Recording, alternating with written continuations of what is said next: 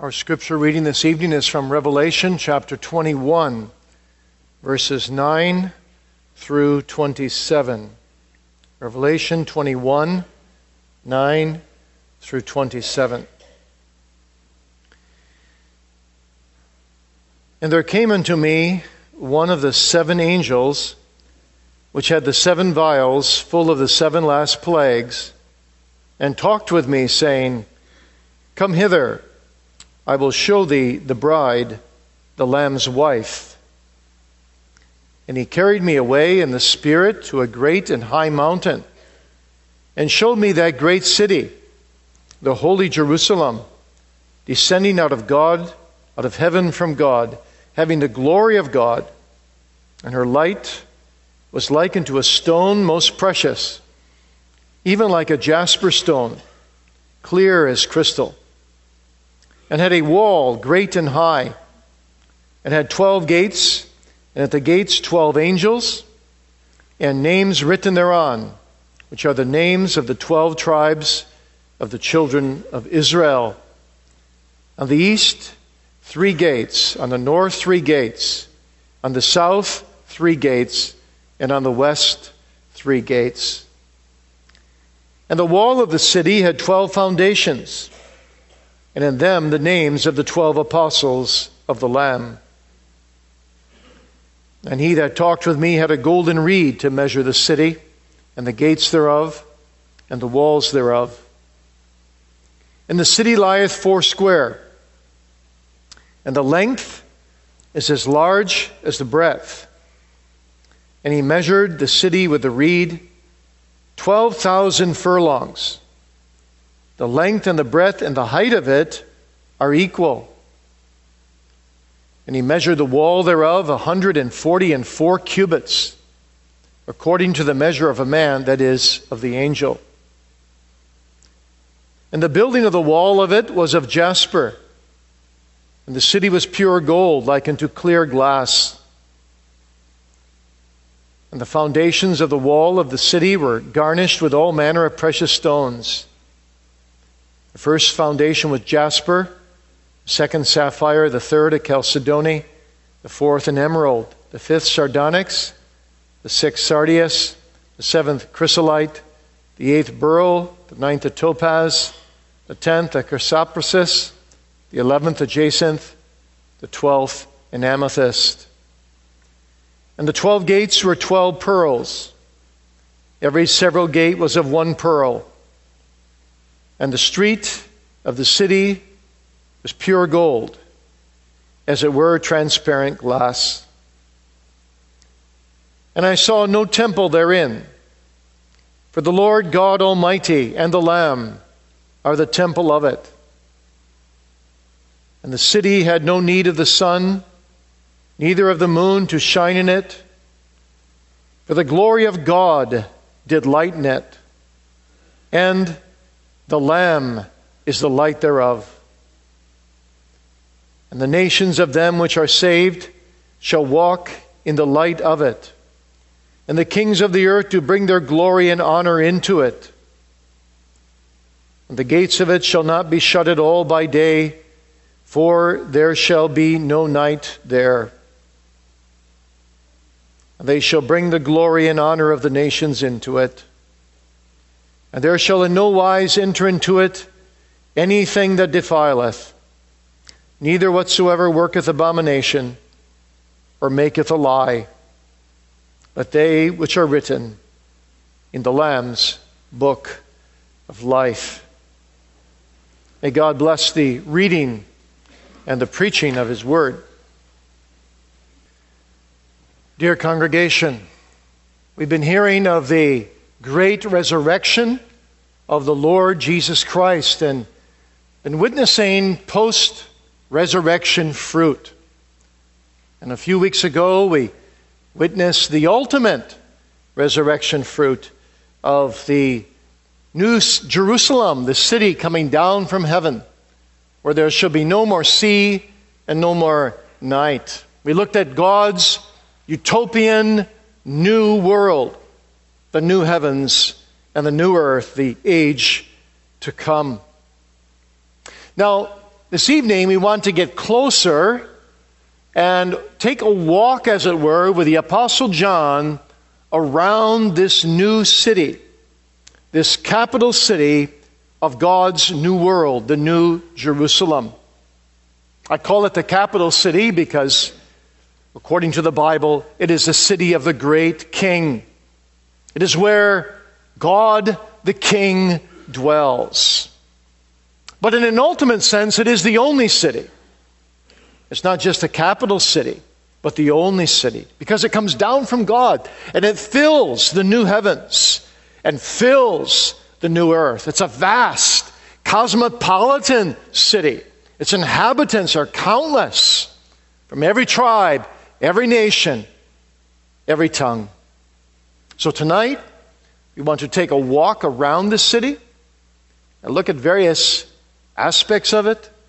And then, God willing, from the last chapter in the Bible, the next time I have opportunity to preach from Revelation, we'll go to the very center of the heart of the city in the beginning of Revelation 22.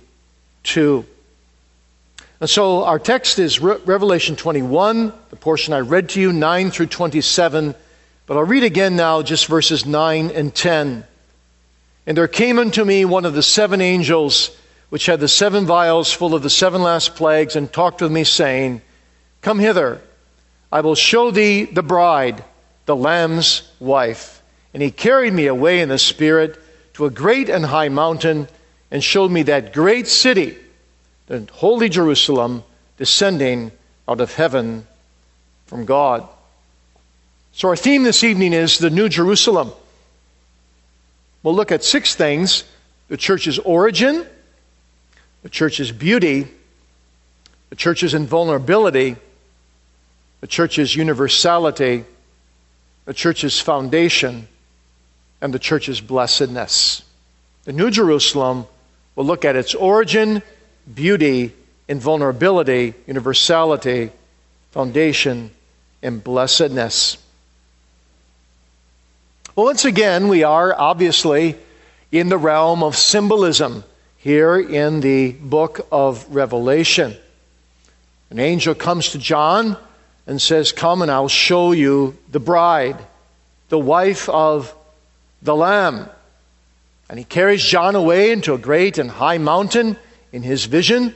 And John sees this holy Jerusalem, a great city. Now, this is obviously not the city that will descend from heaven and then come and fill Jerusalem and replace Jerusalem, as some people say, for 1,000 years. That kind of literalness we've seen all through the book of Revelation does not make any sense.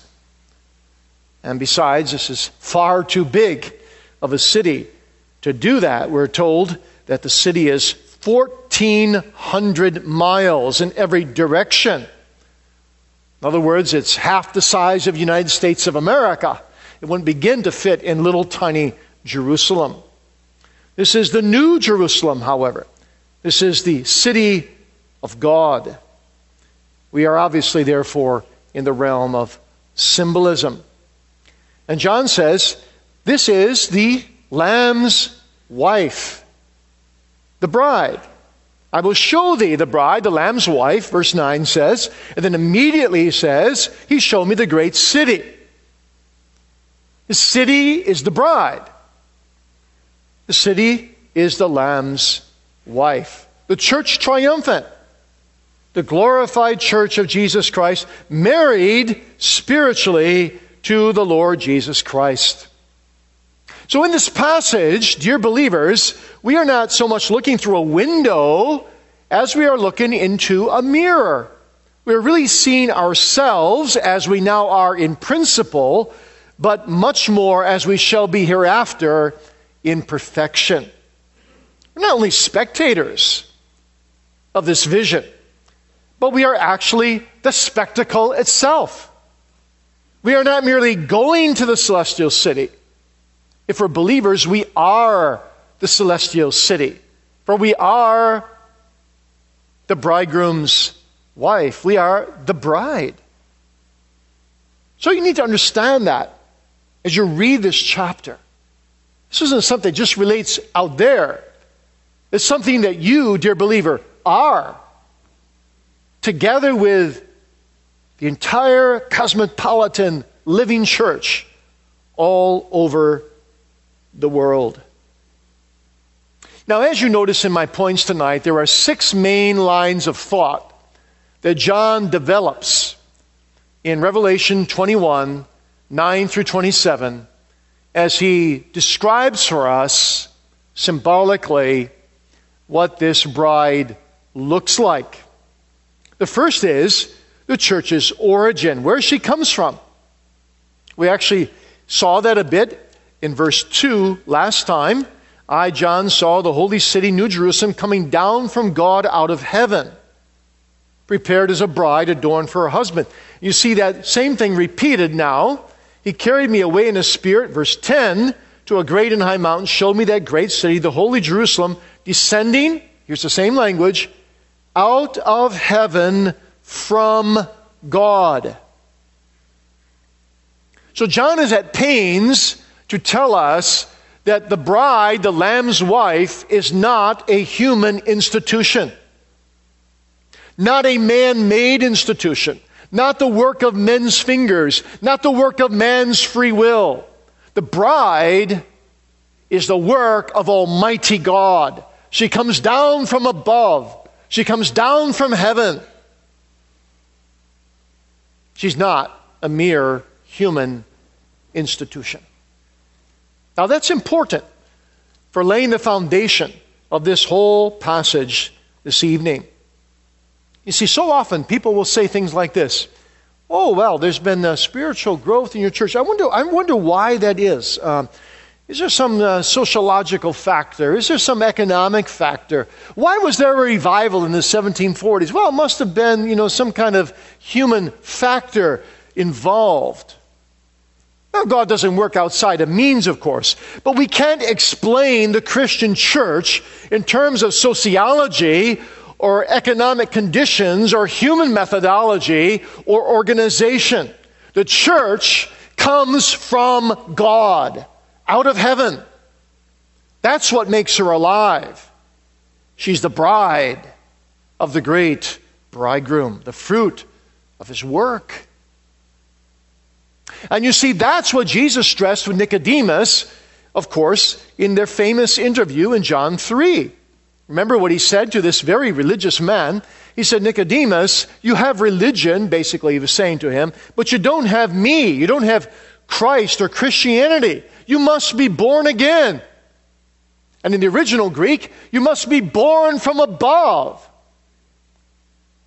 It's not enough, Nicodemus, to have your religion. Your religion may have some good outward characteristics to it, but it's not going to save you. You've got to be born from above.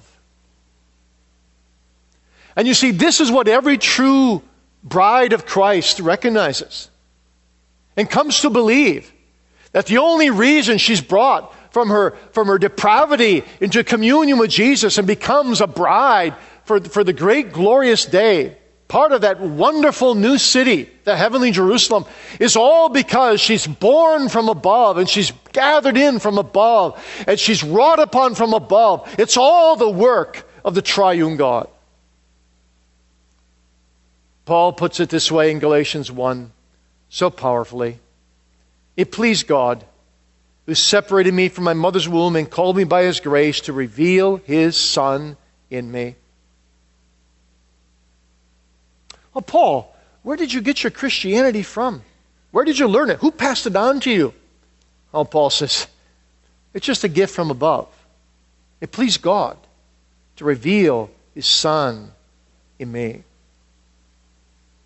And I submit to you tonight that this is a tremendous encouragement for us as a church. A tremendous encouragement for every one of the 22 ministries run by this church. Because if those ministries those ministries of outreach and evangelism, or ministries within our own congregation, depend in any way upon any minister, any office bearer, any volunteer, any layperson, we are doomed to failure. But because these ministries depend upon God working from above, and His word does not return to Him void as He has promised, there is help and hope for every one of them. You see, the great need of our day is not the easy believism of mass evangelism, but it is for churches to come down from heaven, as it were, from above.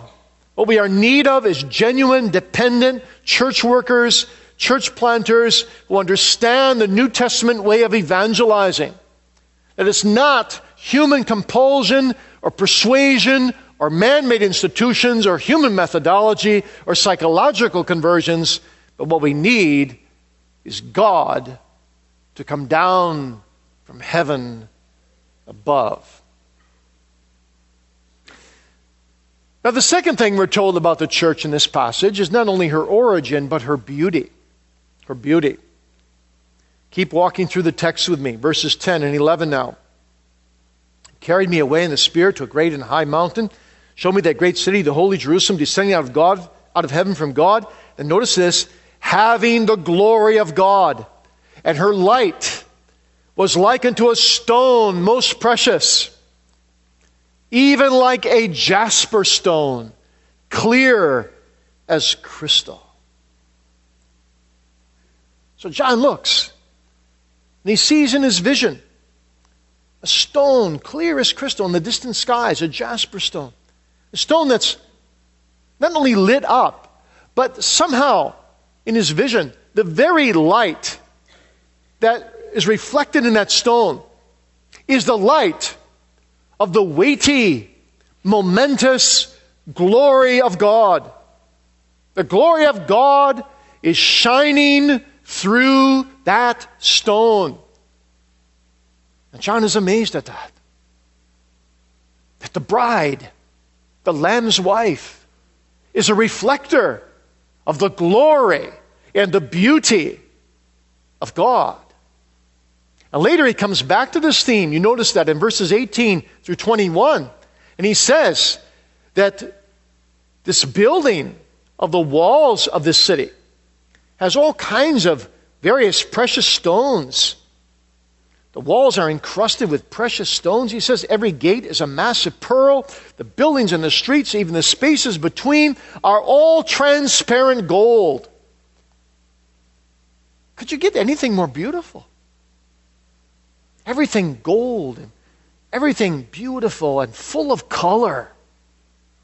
You know, the world says Christianity is boring and dry and dull, and, well, Christians say the world is boring and dry and gray and drab and dull compared to the glory and the beauty of God and the beauty of belonging to Him. This is beautiful. What does the world have that matches this? The red sardius, the white jasper, the green emerald, the blue sapphire, and so on.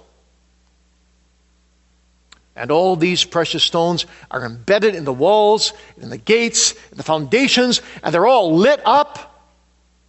And the gold shadows of it, as it were, the gold light from the golden city pervades it all, and it is all suffused by the light of the glory of God. It's incredibly beautiful. Actually, it reminds you of the colors of the rainbow, doesn't it? This is a bona fide rainbow city, as it were. And let me explain why. You remember earlier in the book of Revelation, after the vision, he had the vision of the seven churches. He looked and saw a throne in heaven. You remember that? And he saw the Lamb in the midst of the throne. And the throne and the one on the throne were encircled, you recall, by a rainbow. And we saw at that time what that rainbow meant, that it wasn't a meteorological phenomenon, but it was a theological phenomenon. It's a token of God's covenant, His promises, His faithfulness. Today, of course, that symbol is either taken for granted or it's grossly abused, but actually, we cannot allow anyone to rob us of the glory and the beauty of God's theological, promising, covenantal teaching in the rainbow. It's His promise not just that He will flood the earth no more. It's the bow of the covenant faithfulness of God. And so what John actually sees, when he sees all this color, all the colors of the rainbow coming down from heaven as a bride adorned for her husband, he sees that the bride is permeated with the covenant faithfulness of God. He sees that the bride is filled with the truths of God, God's sovereign grace, God's covenant faithfulness. The bride is a rainbow city, sparkling, shining with the light and the colors of the rainbow. It's just impregnated with God's grace, God's promises, God's covenant. And you see, you can't have a rainbow unless you have, on the one hand, storm clouds, and on the other hand, sunshine. And we need to remember that the whole reason for the existence of this city is because there's a place called Calvary where the storm clouds of God's wrath and the sunshine of His mercy met in the person of Jesus Christ. There on those Roman gallows, He took and bore in His own body the outpoured wrath of a holy God. The storm of God's anger broke around His head and raged in His soul on that cross. And through it, the sunshine of God's love and mercy resulted for all those who by grace bemoan their sins and turn in faith to the Lord Jesus Christ. So this rainbow city, this beautiful city, this city full of color and light, full of the glory of the promises of God, full of covenant and truth, full of reminders of covenant mercy.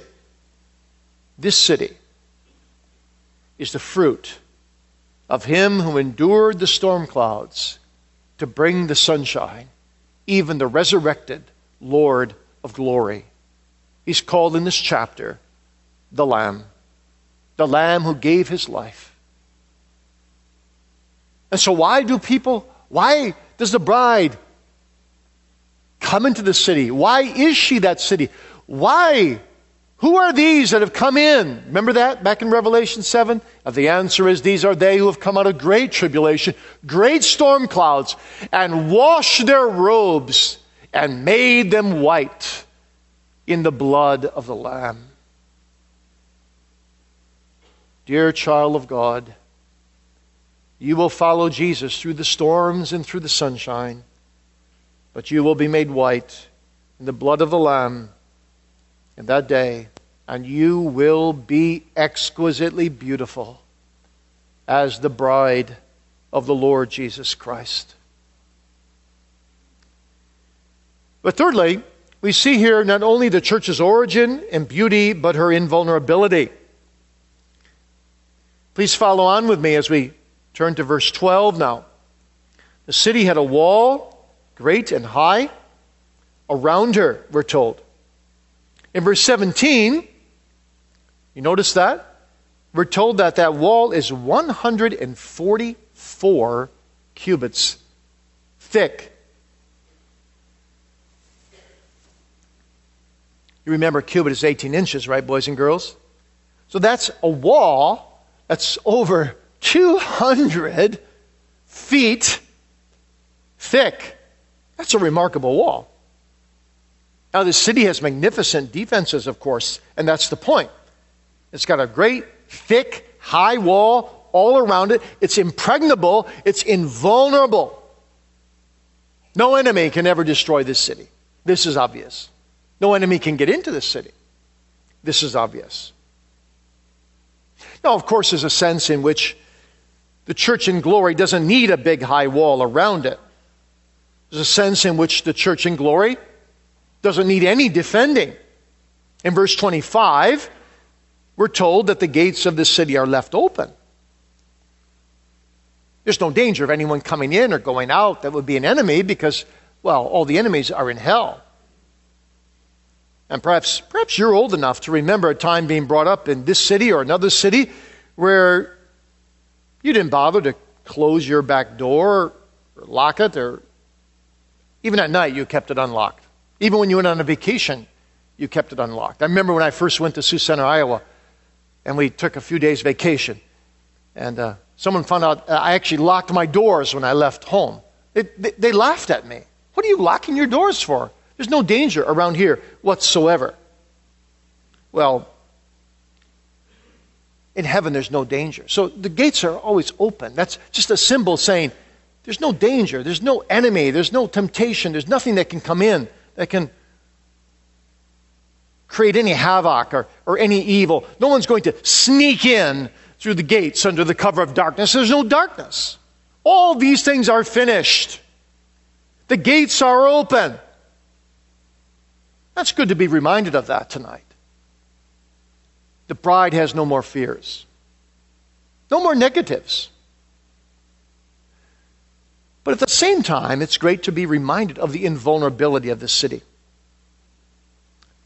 The thickness of the walls, the fortress, reminds us of the contrast between paradise lost and paradise regained.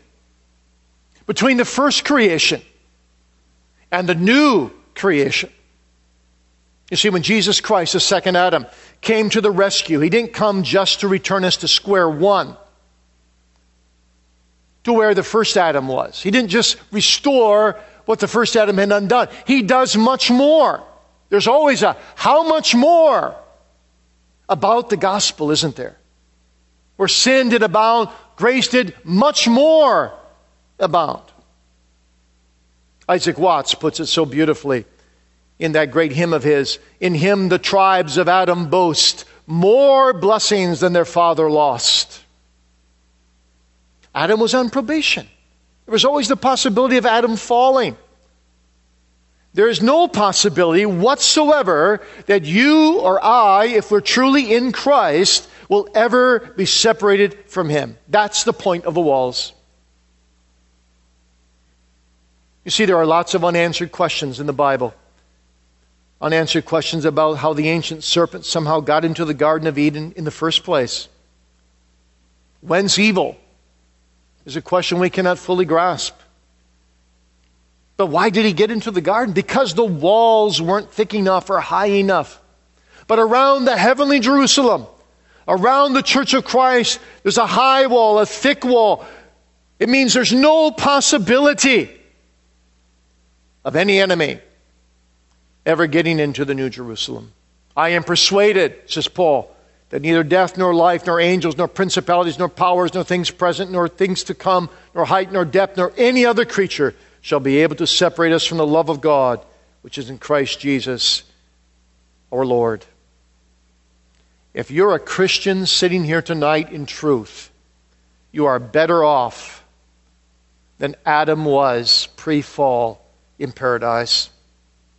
And you're safer because you're in the second Adam. You're the Lamb's wife. And you're surrounded by a thick, impenetrable, high wall, merited by his blood. And no serpent is going to come slithering into that new heaven and that new earth. You are safe forever in the arms of your bridegroom. But then fourthly, we see here also the universality of this church. It's a cosmopolitan city, I said. Look at that in verses 12 and 13. The city had a wall, great and high, had 12 gates. At the gates, 12 angels, messengers, and names written thereon, which are the names of the 12 tribes of the children of Israel. The east, 3 gates, north, south, west, 3 gates each. Now this is, again, lots of symbolism, but there's a beautiful meaning here. Actually, the whole Bible is brought in to these verses. You notice that on these gates, there's writing on each one of them. And written on the gates are the names of the 12 tribes of Israel. And those gates and those names, however, are on different sides of the city looking out, anticipating, expectant. And there are messengers standing at the mouth of each gate.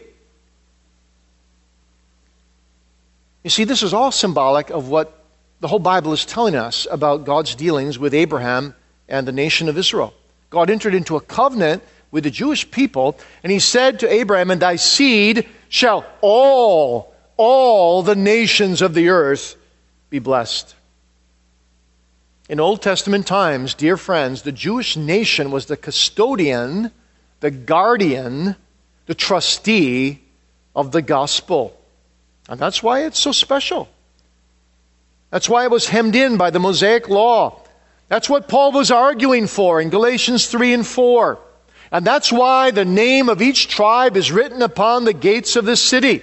To Israel belong the covenants and the promises, says Paul, Ephesians 2. The gospel is a Jewish gospel in its origin. We have its roots in the Old Testament in the covenant with Abraham, and yet at the same time, the blessing of Abraham, says Paul, in the New Testament age is now come to the Gentiles. And so these gates with the names of Israel inscribed upon them face towards the north, the south, the east, and the west. They face in every direction. They face all mankind, all types of people, all conditions of people. And they shall come from every nation and every tribe and every language. Thanks be to God's work, God's covenant work in Abraham. And so what we need to ask ourselves today as a church, of course, is to what extent do we represent that true church? Revelation 21 here presents us with the ideal church, the ideal bride. This is how the church will be. This is how God sees the church. It has gates everywhere. South, north, east, west. We need to ask ourselves, does our congregation really have gates going in all directions? Are we a comprehensive church in that sense? Is there a welcome here for everyone, no matter who they are? People from all backgrounds and languages and races and socioeconomic statuses and histories of sin. Are we facing every direction, seeking to win sinners by God's grace to the Savior? What a picture this bride is of the canons of Dort teaching that the gospel must be preached indiscriminately to all men, all types of people, conditions, without any reservation. It's a free gospel. There's access tonight. Unsaved sinner, also for you, also tonight, the gate of the gospel goes open in your direction. And Jesus Christ says, "I am the door. By me, if any man enter in, he shall be saved." Right now, the door is open. You don't need a road map or a GPS to find your way to the Savior. In the preaching, he finds his way to you. And he throws open the door. And he says, there's one gate open. There's one voice that will hear your prayer. I am the door. I am the voice. If any man enter in, he shall be saved. We thank God that in this church there is so much outreach in all directions. But in your heart, do every one of us really long for that? Long for the universal church, the great day, from every tribe, nation, people. Long that would be more represented here in our midst. Long that this church would overflow with godly, saved people, but also with needy sinners looking for salvation. From the south, from the west, from the east, from the north. You see, that's the calling of this church. That's our mission statement. By the Spirit's grace, we disciple believers in Christ and evangelize unbelievers for God's glory. That's the ethos of the apostolic church. That's the fulfillment of the bride, the Lamb's wife, in the great day. And that's the goal we must pursue, depending on God's grace here below. And fifthly, we see here the church's foundations. The church's foundations. Look at that. You might be saying, what? I understand the church's origin, the beauty, the invulnerability, the universality, but how on earth can you see foundations? They're hidden.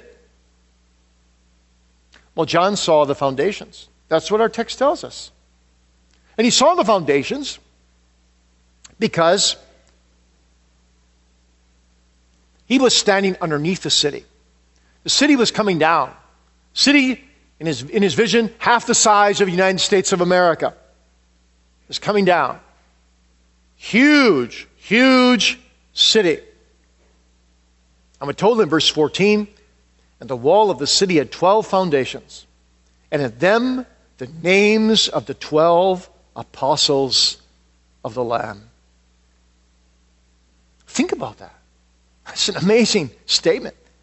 Here's John standing on a great high mountain. The city's coming down, and he's looking up. As the city gets nearer, he sees these massive foundation stones, precious stones. Each of the stones, there's a huge name written of the 12 apostles. What must it have been for John? Lonely John on the Isle of Patmos. To see his own name written in one of those stones. He was an apostle of the Lamb. He was one of the 12. He was the only one surviving yet. All the others had gone on to be with the Lord. What an encouragement for John. The only apostle surviving. Exiled on Patmos. And God gives him this marvelous vision.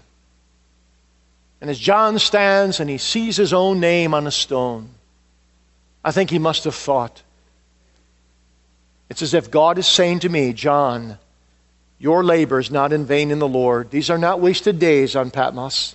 This suffering you're going through is worthwhile, John. In your life and ministry, do you know what you're doing? You're laying the foundation for this bride, the Lamb's wife. A tremendous encouragement for an aged apostle. And still today, that is true of the Church of Jesus Christ. No, we're not apostles today. Our names are not written on the foundation stones. But what an encouragement that when we build, as Paul says in Ephesians 2, upon the foundations of the apostles, when we build upon that, God will use us to add stones, precious stones, to the New Jerusalem. He will use elders, deacons, those who have been working, those who will be installed next week. He'll use ministers, he'll use lay people in their various evangelistic efforts to lay new stones in the building. Now, there's a reason why the apostles' names are written on those stones, and not just Jesus Christ. You see, today there are all kinds of people around the world who say they believe in Jesus Christ, sects and cults and all kinds of things. They say Christ is all we need. Christ is the foundation of the church. You need nothing else. But they embrace a Christ who has very little to do with the Bible. They embrace an imaginary Christ. But what God says in the New Testament is that Jesus Christ is the cornerstone. And the apostles built their theology on that cornerstone. And they laid the foundations of the New Testament church in apostolic testimony. How do you know if you have the real Christ, yes or no? You have the real Christ if you have the Christ of apostolic testimony. And so the names of the 12 apostles are on that foundation. Not because there's anything in them, but because God used them to write the New Testament. And God used them to spread the truth and lay the foundation of true Christianity and proclaim the true Christ. That's why the apostles are unique.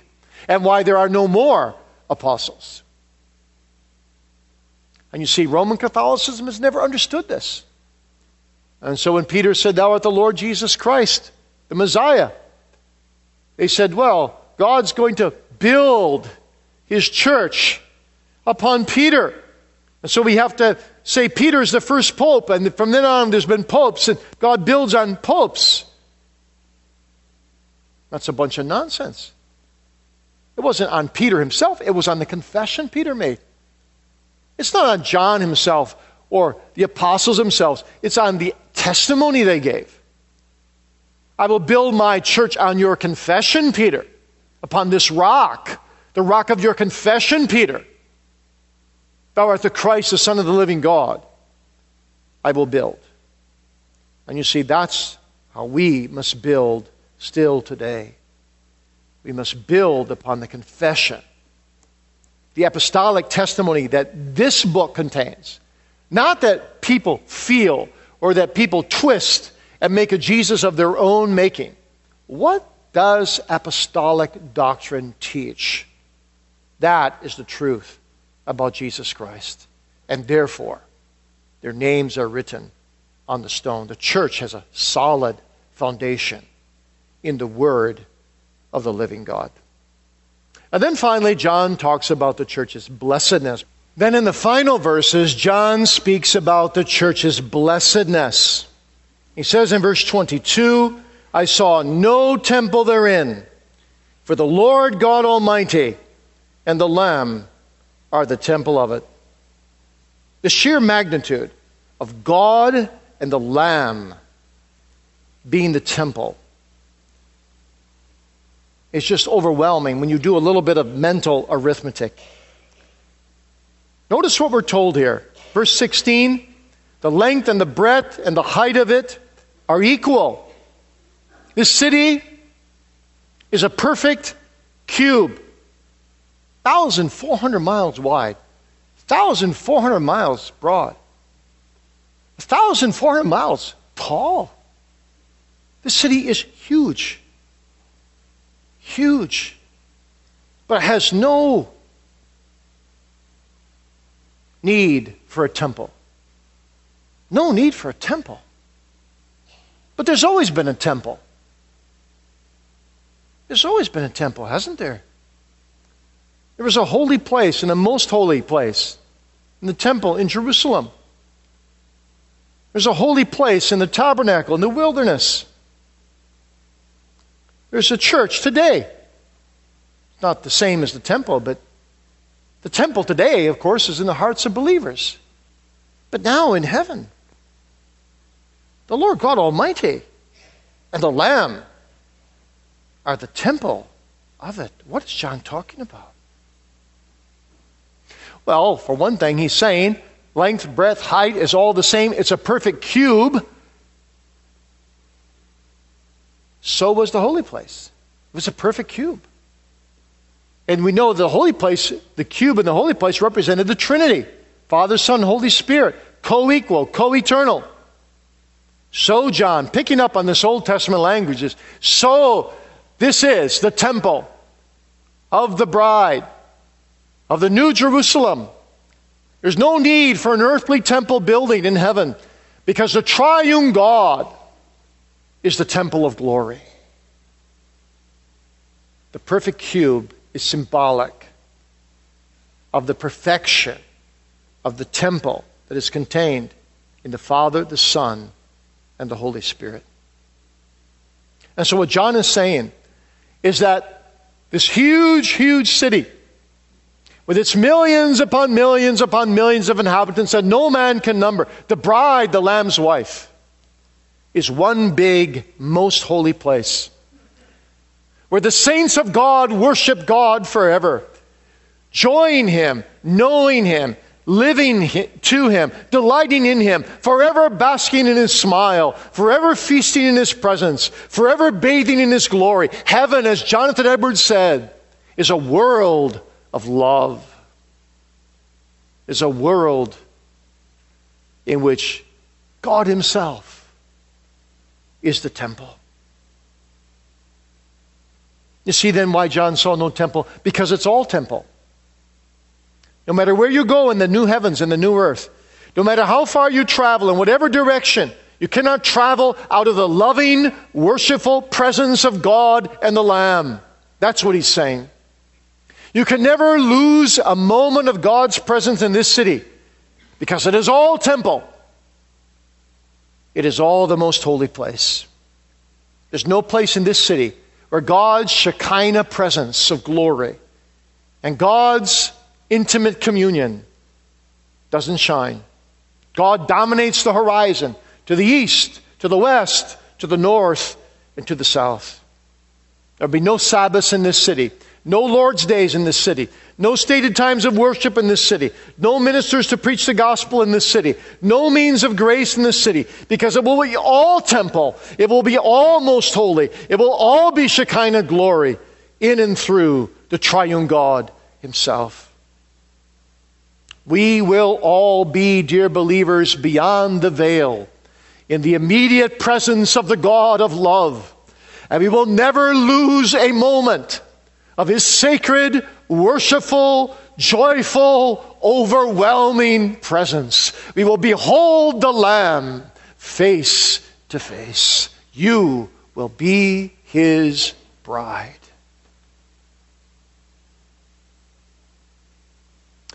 Dr. R.C. Sproul has told us the story that he has a sickly father. He had a sickly father. As a young man, he often had to almost carry his father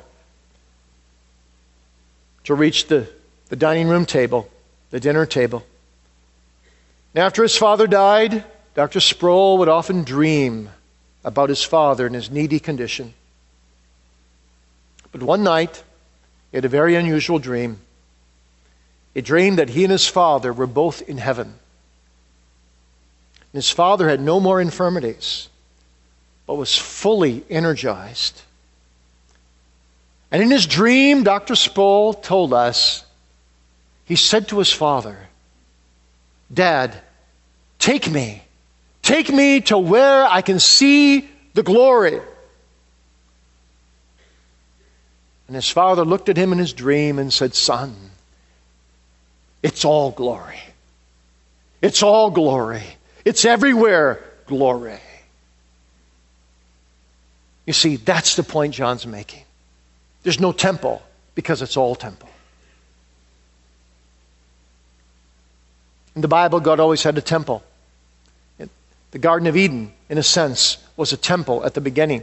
That's where God met with man. Then when the people were wandering in the wilderness, God gave them a little temple, a makeshift tabernacle they could fold away and carry with them. When they became city dwellers, he gave them a temple, a building in which his glory would be revealed. In the climax of his glorious revelation, he gave his Son to be the new temple. But now, in this heavenly world, God himself and the Lamb fill the temple.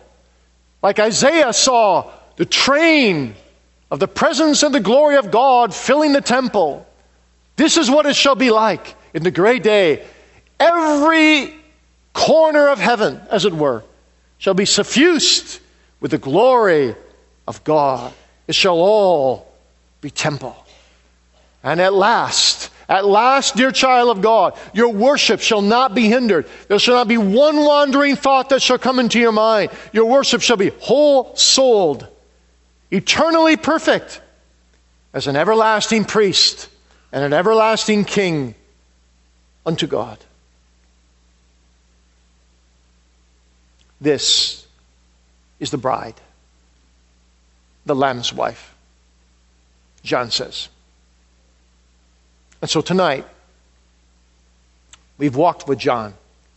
As he says in verse 9, "Come, I will show thee the bride, the Lamb's wife."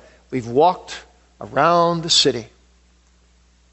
Next time, we're going to go to the heart of the city. I'll look at the center of what really lies at that heart in the opening words of Revelation 22.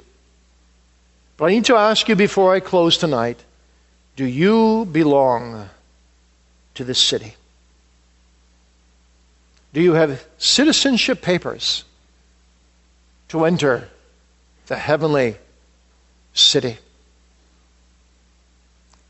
And that citizenship paper is the blood passport of Jesus Christ. This blood must be the foundation of your rainbow, of your life, of your future glory. And that blood passport you may know if you have, because it will bear fruit in your life. As Paul says in Philippians 3, for our conversation is in heaven, from whence we also look for the Savior, the Lord Jesus Christ. If you belong to this city, you long to be in that city. And dear friends, if this is not your life, if this is not your city, if what I said tonight just seems like so much empty symbolism, and your heart's not taken up with it, you need the Lamb. You need the Lamb if you're going to get into that city.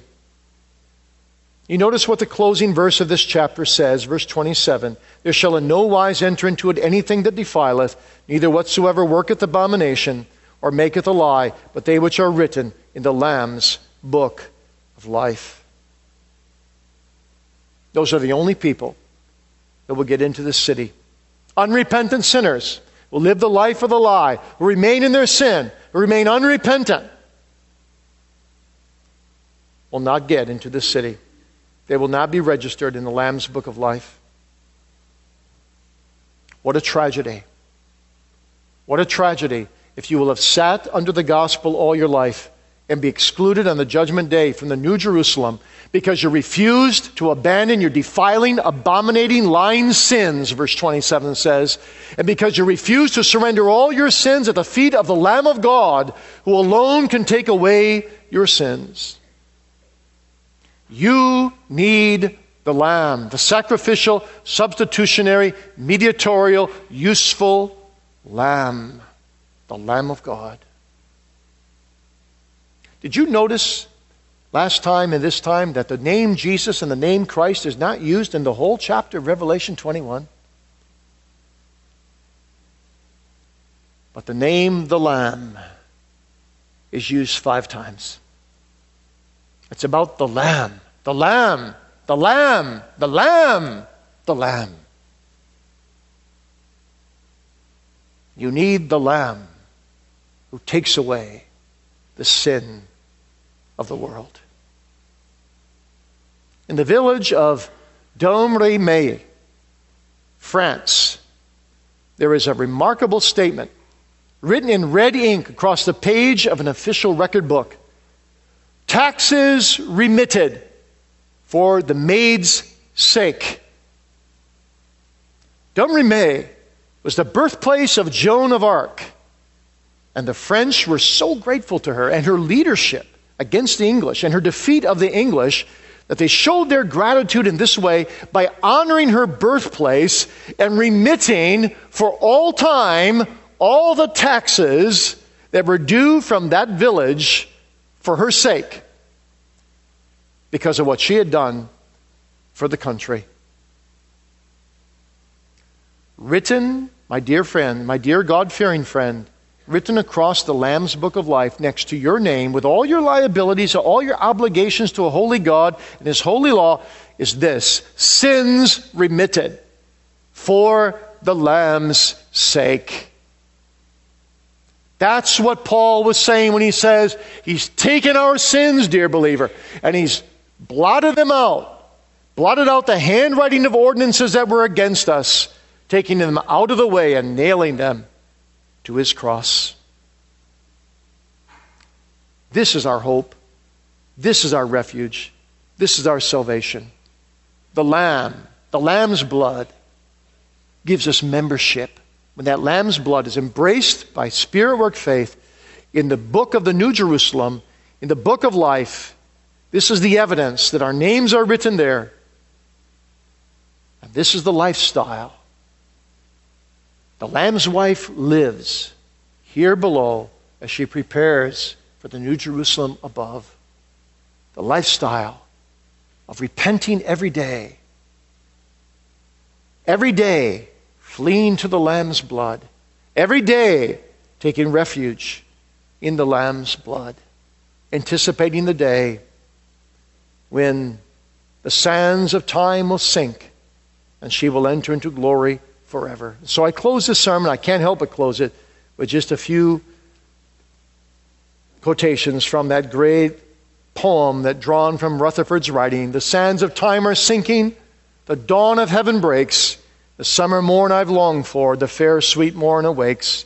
Dark, dark hath been the midnight, but dayspring is at hand, and glory, glory dwelleth in Emmanuel's land. O Christ, he is the fountain, the deep, sweet well of love.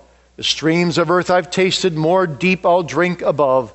There to an ocean fullness his mercy doth expand, and glory, glory dwelleth in Emmanuel's land. The King there in his beauty, without a veil is seen. It were a well-spent journey, those 7 deaths lay between. The Lamb, with his fair army, doth on Mount Zion stand, and glory, glory dwelleth in Emmanuel's land. But that he built a heaven of his surpassing love, a little new Jerusalem, like to the one above. Lord, take me over the water, has been my loud demand. Take me to my love's own country, into Emmanuel's land. I've wrestled on towards heaven against storm and wind and tide, now like a weary traveler that leaneth on his guide. Amid the shades of evening, while sinks life's lingering sand, I hail the glory dawning from Emmanuel's land. Deep waters crossed life's pathway, the hedge of thorns was sharp. Now these lie all behind me, oh, for a well-tuned harp. Oh, to join hallelujah with yon triumphant band, who sing where glory dwelleth in Emmanuel's land. With mercy and with judgment my web of time he wove, and the dews of sorrow were lustered with his love. I'll bless the hand that guided, I'll bless the heart that planned, when throned where glory dwelleth in Emmanuel's land. Soon shall the cup of glory wash down earth's bitterest woes. Soon shall the desert briar break into Eden's rose. The curse shall change to blessing, the name on earth that's banned be graven on the white stone in Emmanuel's land. Oh, I am my beloved's, and my beloved's mine. He brings a poor, vile sinner into his house of wine. I stand upon his merit. I know no other stand, not even where glory dwelleth in Emmanuel's land. I shall sleep sound in Jesus, filled with his likeness rise, to love and to adore him, to see him with these eyes. Between me and resurrection, but paradise doth stand. And then for glory, dwelling in Emmanuel's land. The bride eyes not her garment, but her dear bridegroom's face. I will not gaze at glory, but at my King of grace. Not at the crown he giveth, but on his pierced hand. The Lamb is all the glory in Emmanuel's land. Worship him forever. Amen. Gracious God,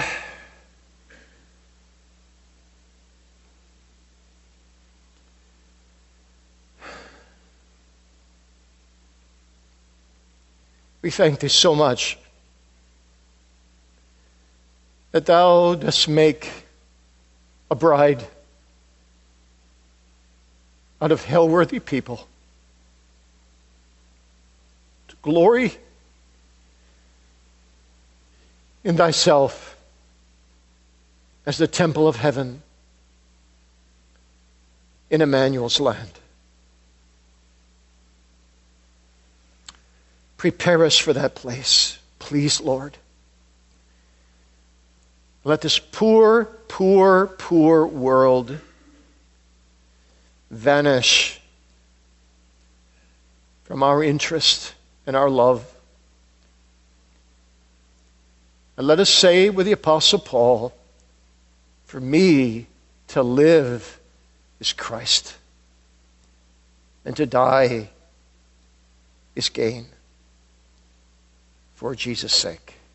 Amen.